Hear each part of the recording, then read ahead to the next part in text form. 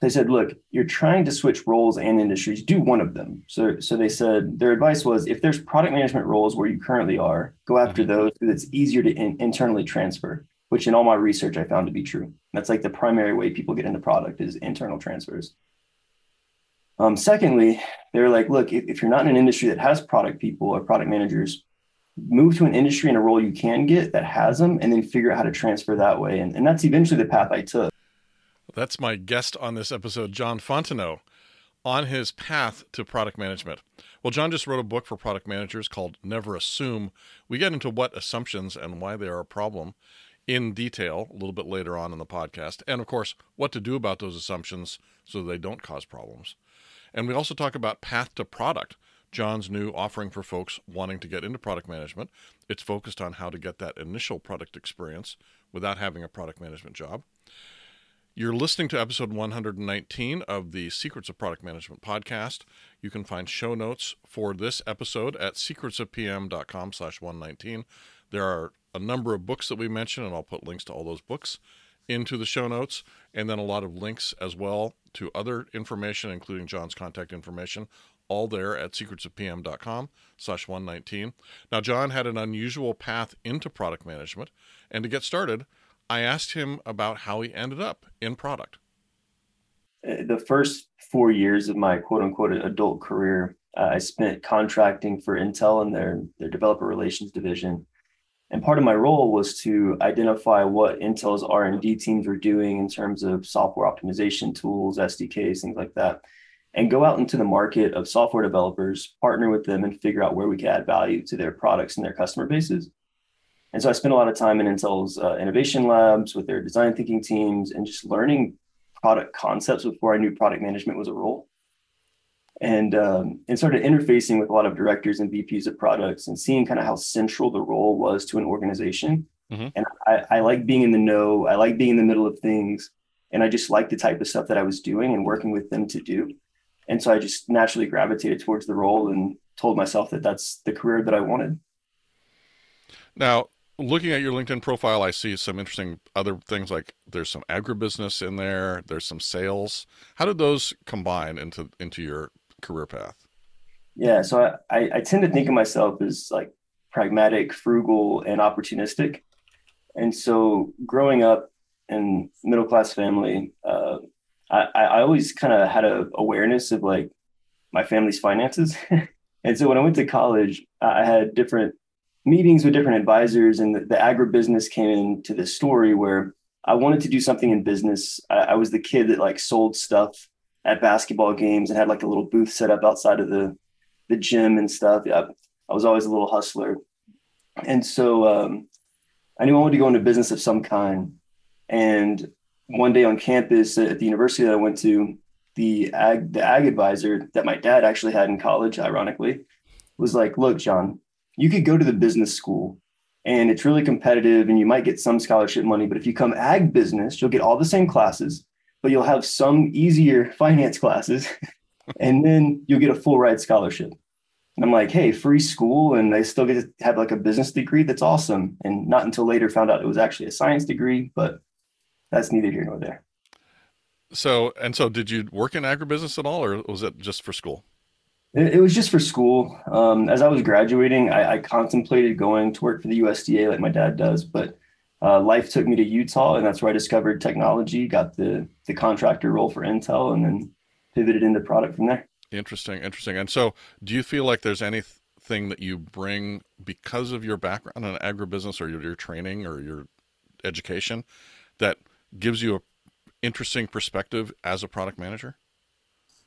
Business and science, like it's always you can make it as complex as you want to, and you can make it as intellectually or academically challenging as you want. Hmm. One thing I always appreciated about the ag department is like the way that these professors, who mostly all had a farming background, could simplify things and make things very practical in the way they delivered things. Hmm. And so from a communication standpoint, from like how they taught and learned and like very hands-on, those things carried through for me of like how do you simplify complex topics, and make it easier for yourself to understand and be able to convey that to others so they can understand more easily as well.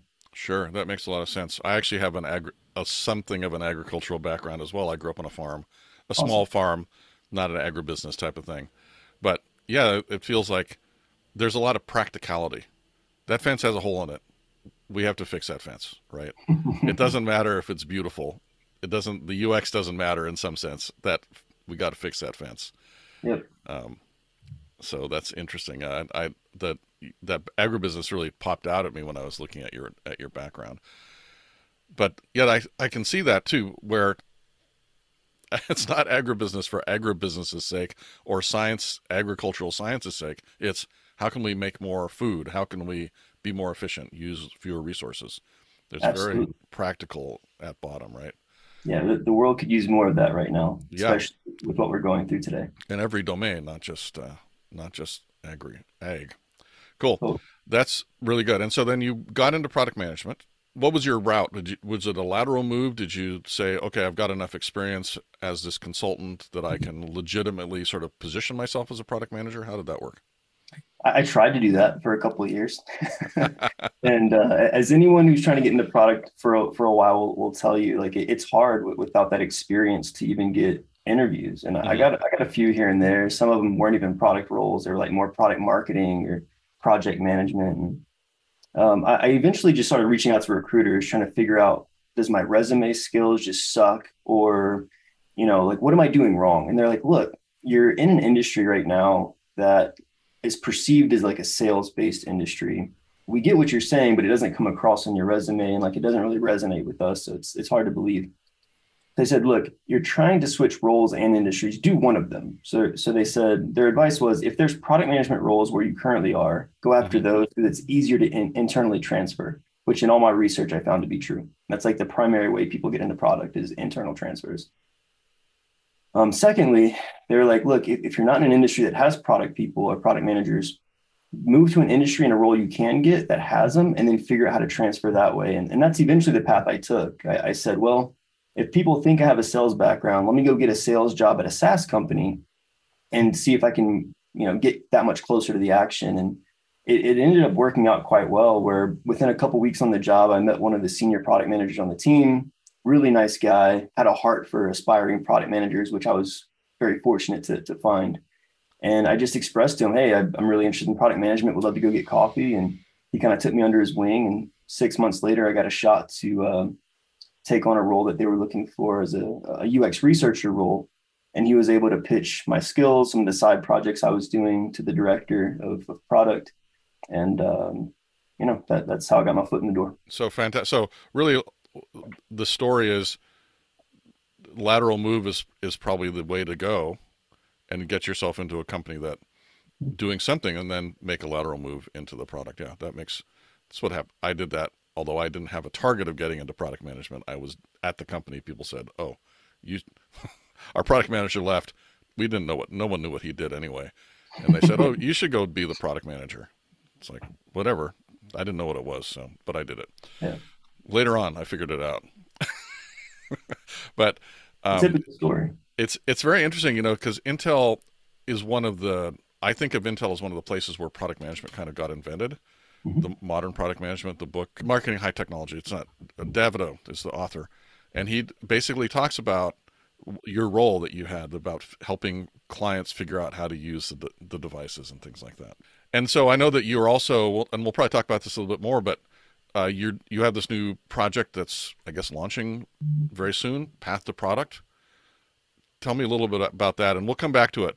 But just give us a little hint, and we'll come back to it. Yeah. So I kind of sum it up in the mission statement is we're bridging the gap in product management experience for aspiring PMs. And that's what the research all showed, that the reason aspiring PMs struggle to get in is they don't have experience. And so the natural thought that popped into my product management brain is, well, how do we get them experience before they get the job? And that's what we're trying to solve for. Nice, sounds good. We'll talk more about that in a little while. But of course, the main reason that you're here is that you have done something even more unusual than your path to product management, which is unusual enough in itself. You actually have written a book. So talk about the book. Yeah, book's called Never Assume 10 Fatal Assumptions Great Product Managers Never Make. And the impetus for it was, one, identifying some of my own failures in product management and how assumptions are the primary driver of those failures. And then just noticing themes, both from assumptions I made, that colleagues had made, or that cross-functional partners made about me and my role. And so I'm like, man, there's got to be something here. And I noticed some books touched on it as kind of a side piece of the main point they were trying to make, but I didn't see something that attempted to holistically address the issue. And so I felt like taking it on. Nice. And this rubric of never assume, did that come up naturally, or was it a lot of work to come up with that never assume phrase, which is so awesome? I don't know. I really don't exactly remember how I got to the name. I was just trying to find something short and catchy. It seems like all the cool books these days have like one word or two words in them. So Yeah. yeah, It's great. It's great. So, what are the? Can you run us through the key assumptions that we should never make, yeah. So the and first we'll drill down on a few of them. sounds good. The first five are really like looking at yourself and things that you should be aware of, that like big assumptions you can make, and then the others are like a little different in nature. So never assume that you're correct. I always like to look within myself, like making sure that people talk about empathy and humility and product management, and if we're assuming we're right about everything, that's kind of the antithesis. So never assume you're correct. Never assume your competitors are correct. I'm not going to be in order here. I should get them in order because I wrote the book. Never assume that your executives are correct. Never assume customers are correct. And then never assume customer priorities. Never assume UX complexity. Never assume dev effort. Never assume that you're aligned, which is the longest book or the longest chapter in the book for a reason. And then the last two, never assume that your team feels appreciated. It's kind of a one that I think most people didn't expect but really enjoy. And then the last one feels a little morbid, but it's not written to be. And it's never assume that you're doing a good job. And then there's a couple bonus chapters at the end. But I'd love to talk about a couple of these because these are really great. I think you also mentioned there's some assumptions that didn't make the book, and we'll come back to those as well. That's a really interesting topic. We're all familiar with this, or some of us are familiar with this idea that you can't trust what your customers say. Henry Ford, the famous apocryphal Henry Ford quote. right. But what about the competitors? What am I assuming about my competitors that I should not be assuming? I feel like all of these topics I've had like monologues on before I wrote the book. And so that might come out a little bit here. But I've noticed times where people have come to me, whether sales executives or like C-level executives, and saying like, hey, our competitors are doing this thing. We should be doing it too. Or there's clearly an opportunity in the market or whatever.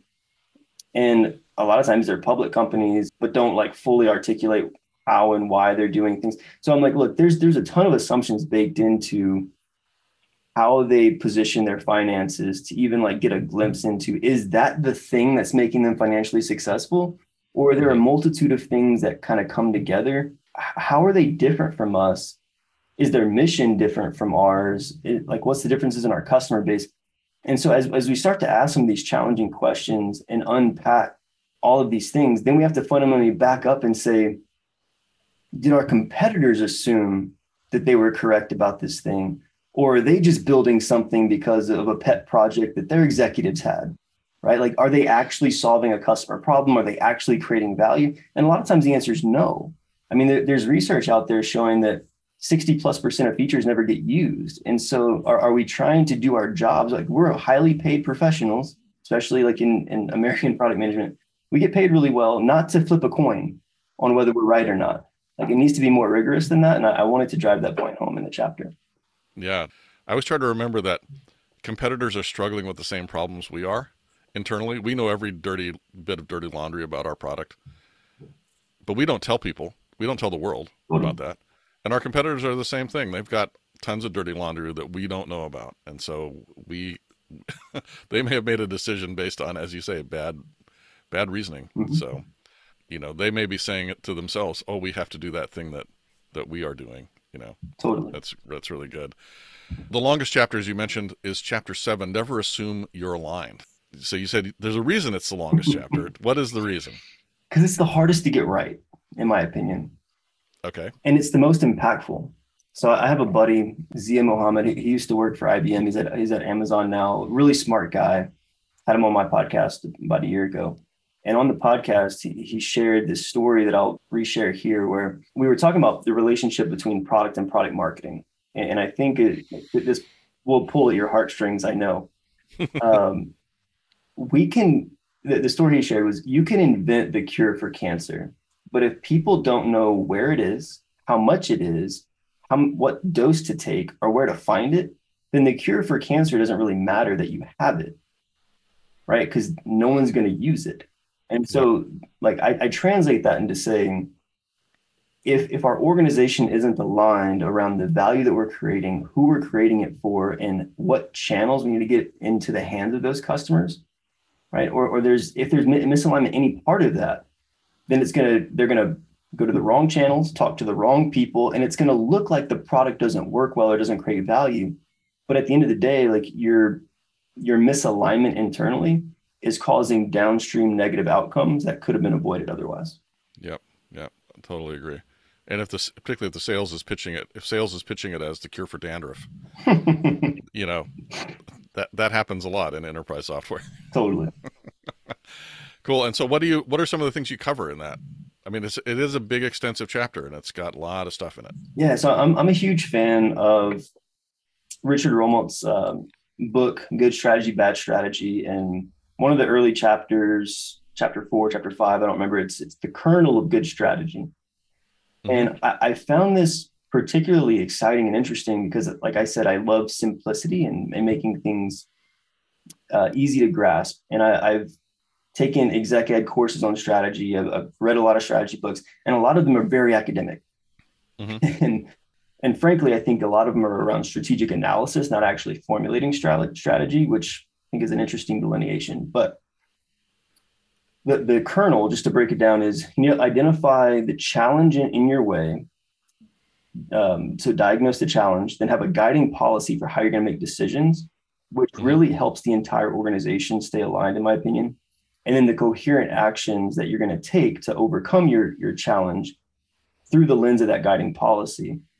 And what I did is I took that and then I added the OKR framework as bookends to that to say, Mm-hmm. well, the challenge is in the way of your objective, Sure. and the key results are the outcomes of those coherent actions. And so I did a talk recently on like why I think OKRs are incomplete as both a strategic or execution framework. And I make the argument that those 5 pieces together make it more holistic. But in the book, I take all that to say, this is how you create alignment in an organization in 5 steps. Mm-hmm. First, the easiest thing to get aligned on, hopefully, is what the organization is trying to achieve. If the organization isn't clear on that, then you need to go talk to the C team and figure it out. Right. Right. But assuming you're aligned on the objective, then the next thing is, well, what's the main problem in our way? What is the thing we have to tackle to get there? And then you can go down each major question in those cross-functional, cross-departmental meetings and really just get to alignment on the objective, the challenge, how are we going to make decisions about this? Mm-hmm. And how, like, if it doesn't fall into this framework, we say no to it or table it. And once you have that, then the rest of it becomes relatively easy. And then it's more like, okay, how do we stay aligned as we execute and refer back to that guiding policy when things start to deviate? Yeah. One of the things I really liked about that chapter and on the challenge part was that different organizations may disagree on what the challenge is. Totally. Can you give an example of that? You have one in the book. Maybe you can go through that. Yeah. Well, I'll say broad strokes that there's different levels of abstraction that you could have in that conversation. So at the highest level Mm-hmm. of abstraction, there's going to be a challenge that the organization faces, right? And I think one of them, which goes back to the story in the book, is let's say the challenge is retention or churn, Mm-hmm. right? And I think the story I had was a hypothetical, but if it's churn, that's great. Like that's the thing your business is to solve for. But the way that you might go about it could be different based on what department you're in, or as you're trying to root cause, do like a root cause analysis of what's actually creating high churn or lack of retention. There might be different opinions of what's causing that. Mm-hmm. Marketing might think it's top of the funnel.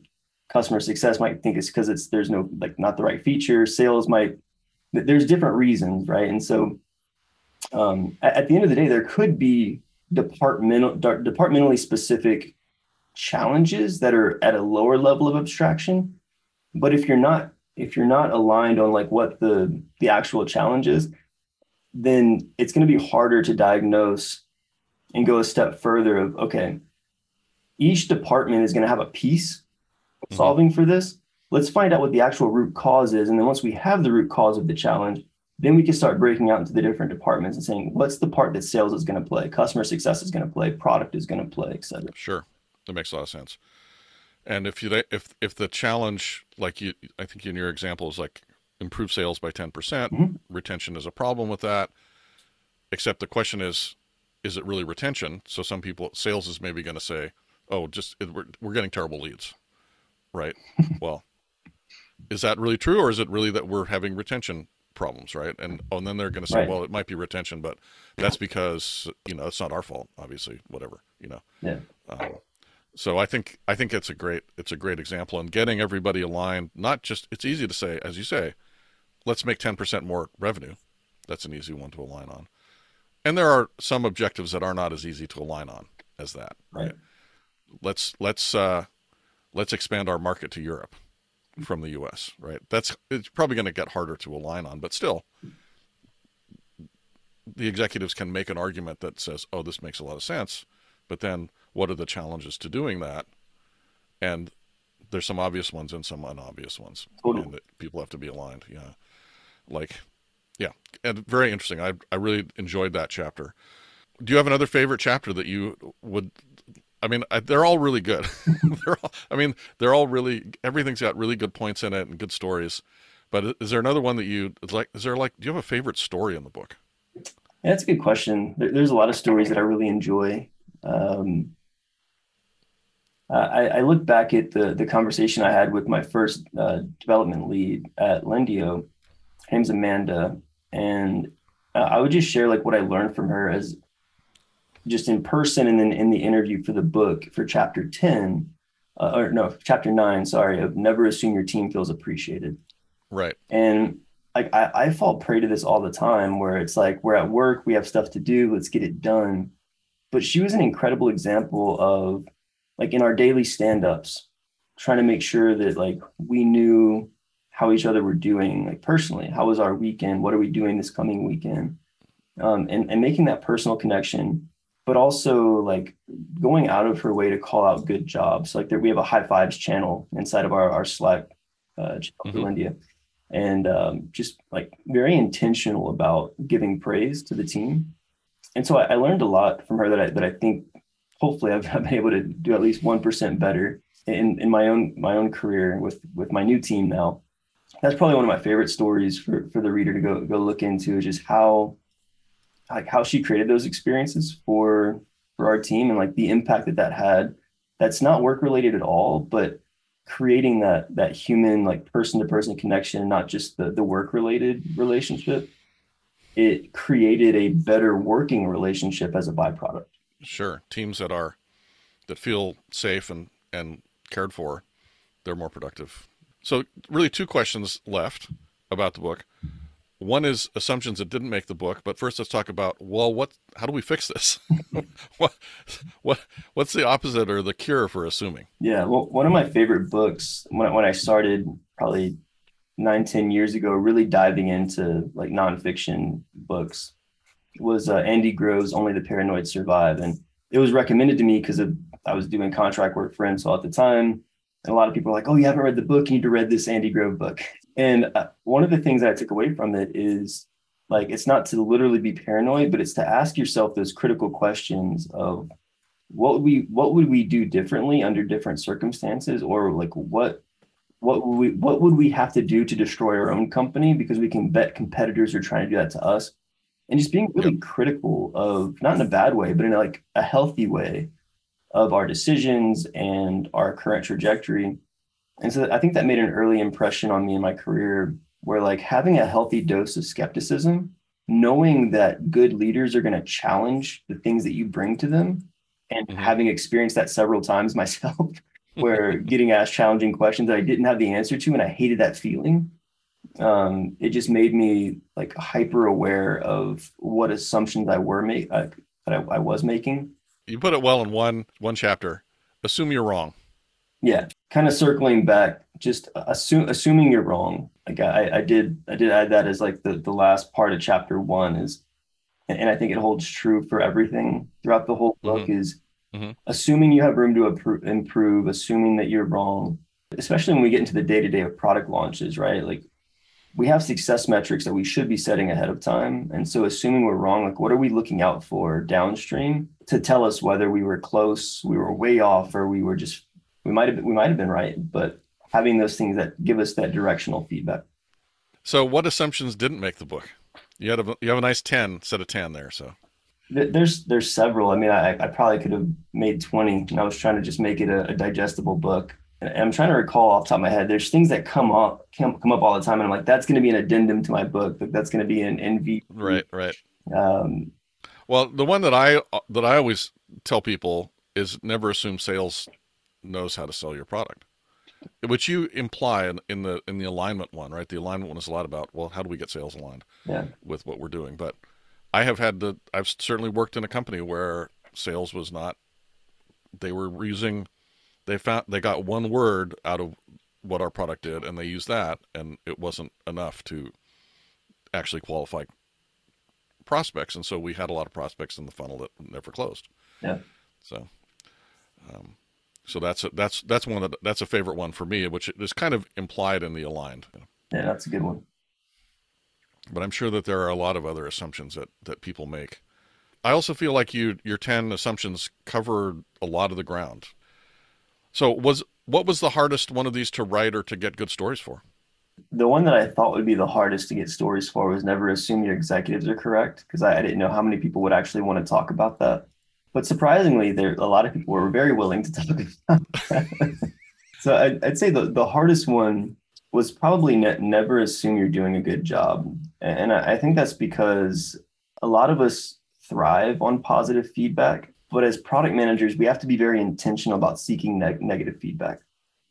Right. And I think if we keep that never assume mentality of never assuming that we're right, then it puts us in a position to where we want to proactively seek that critical feedback. And we're gonna be less likely to seek out bias confirming information.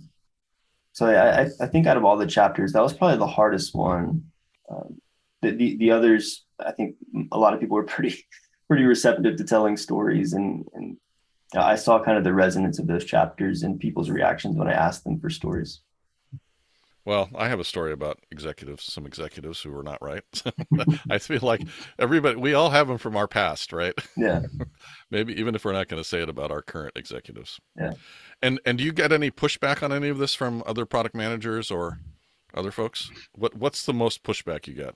Yeah, I think it's mostly surface level pushback. People see the title of the book and then they don't actually read it, and so they're like, "Well, we have to make assumptions as product managers. We can't know everything." I'm like, "Yes, you're 100% correct. We will never have perfect data.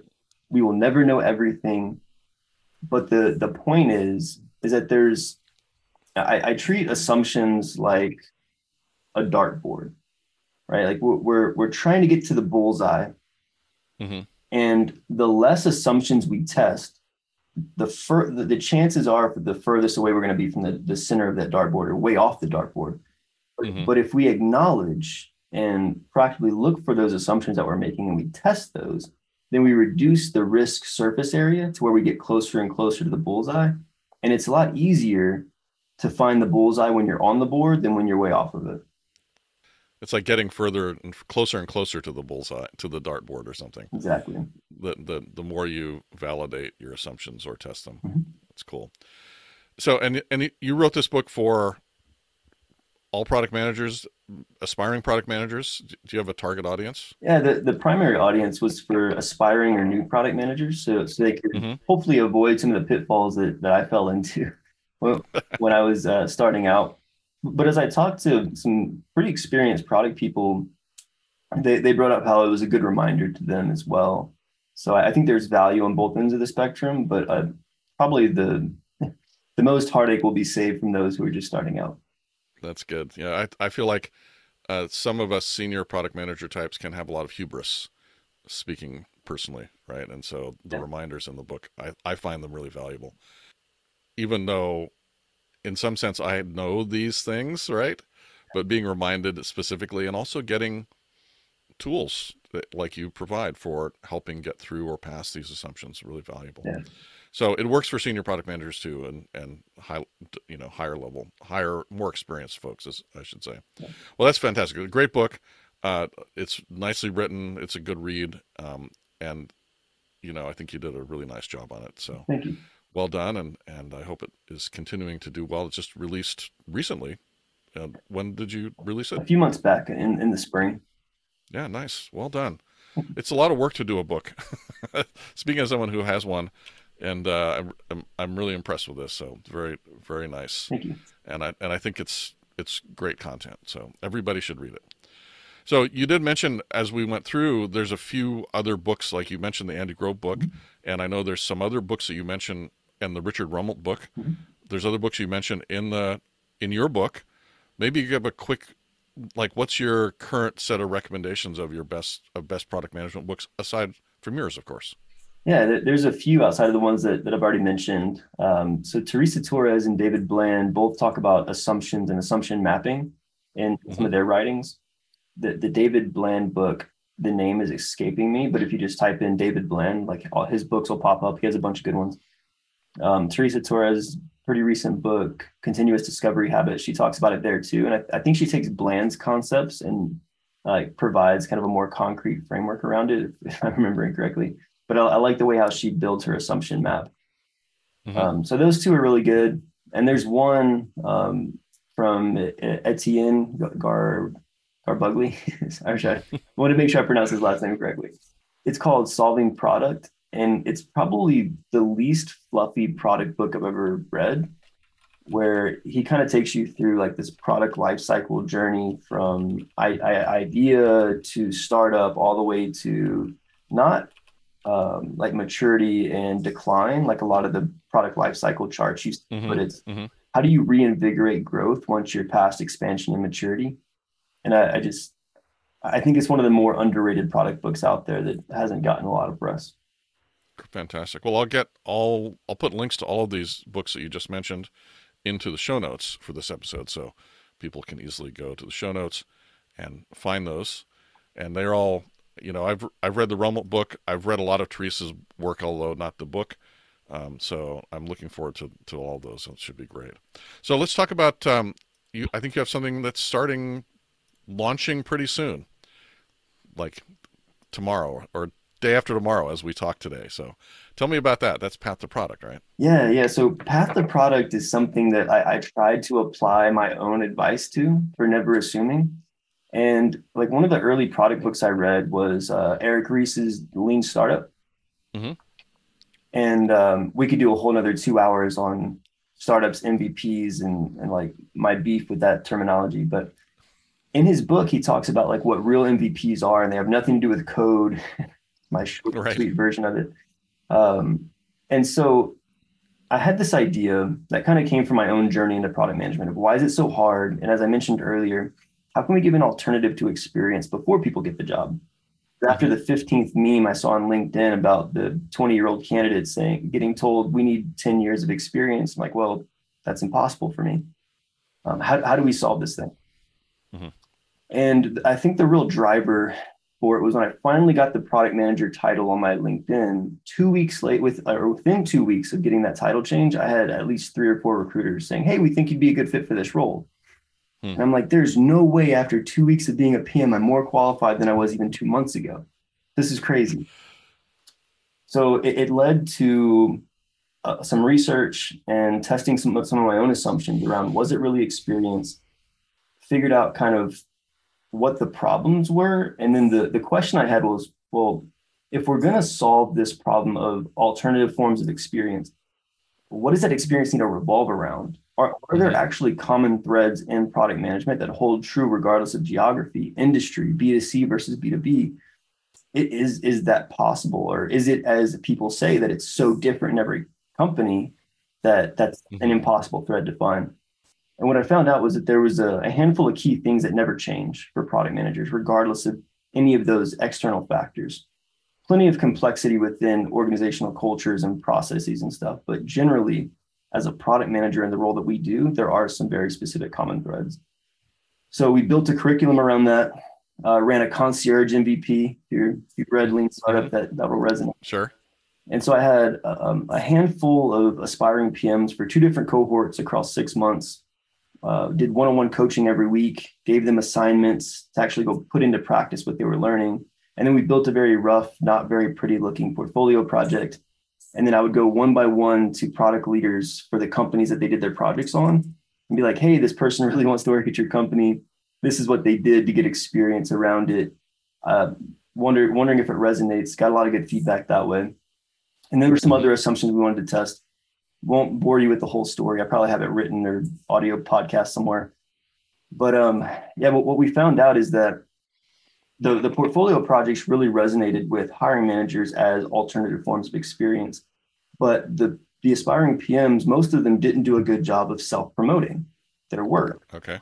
Mm-hmm. And so what we're launching on Tuesday is what I'm calling the Path to Product Marketplace, where now you have a one-stop shop to get on-demand learning, build your portfolio projects, be able to share that externally online or in your resume. But now you can actually publish that into a marketplace where we currently have over 100 experienced PMs signed up who can rate and review your project, give you feedback on your project. And then the hiring managers can see your project and they can see the ratings and reviews as kind of a social proof aspect of, oh, well, there's 8 senior PMs that all rated this a 4-star or better. I can look at it and see they did a good job. The actual video recordings of their usability test and their user interviews to actually uncover the problems, they're all there. The work is clear. And the hypothesis is that it's going to lead to a lot more unexperienced product managers getting their first shot. Nice. That sounds like a fantastic program. So how do people learn more about that? They can go to path2product.io. It's path number 2 product.io. Sign up for free. There's a ton of value in there you get for free before you have to upgrade. Cool. That sounds great. And I'll put that link into the show notes as well. That's fantastic. Cool. So I always like to end my episodes, John, as you know, with 3 things my listeners can start doing today to start to put these ideas into action. So do you have 3 things you can suggest?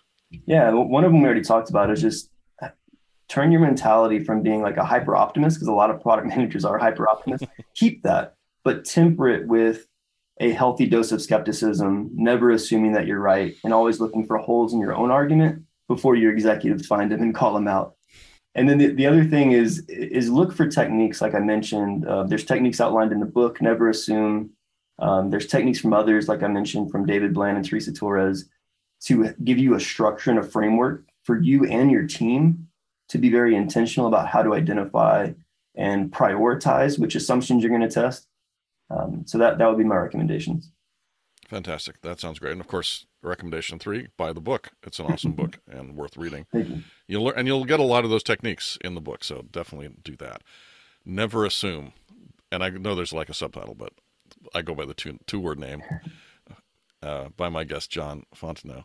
So that was really good, John. Any last words, and then we'll talk about contacting or getting in touch with you or getting connected with you?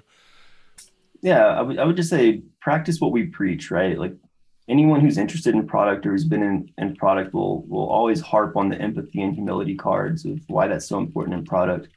And I don't think there's any better way to practice that than to keeping a never assume mentality. So empathy isn't reserved for your customers. It's important for yourself, your colleagues, internally on your team, et cetera. So let's expand the definition of empathy and who it belongs to. Beautiful. I love that. So if people want to learn more or get in touch with you, John, what's the best way? Yeah, you can find me on LinkedIn. I'm pretty easy to find there if you type in John Fontenot. I'm on Twitter at Product Font. You can email me, john@pathtoproduct.io. And you can also get me on chat if you're on the Path to Product website and have questions. Okay, perfect. Yeah, so that a lot of good ways to get in touch. Great book that anybody can learn useful things from the book. Fantastic. And a lot of good information you post on LinkedIn and you do Twitter and Path to Product is going to be pretty awesome. And I assume I will be on there too in some form. So that'll be great. John, I just want to thank you for coming on the podcast. I think a lot of good information in this episode, and I appreciate your taking the time. And Nils, thanks for having me, man. It's been awesome.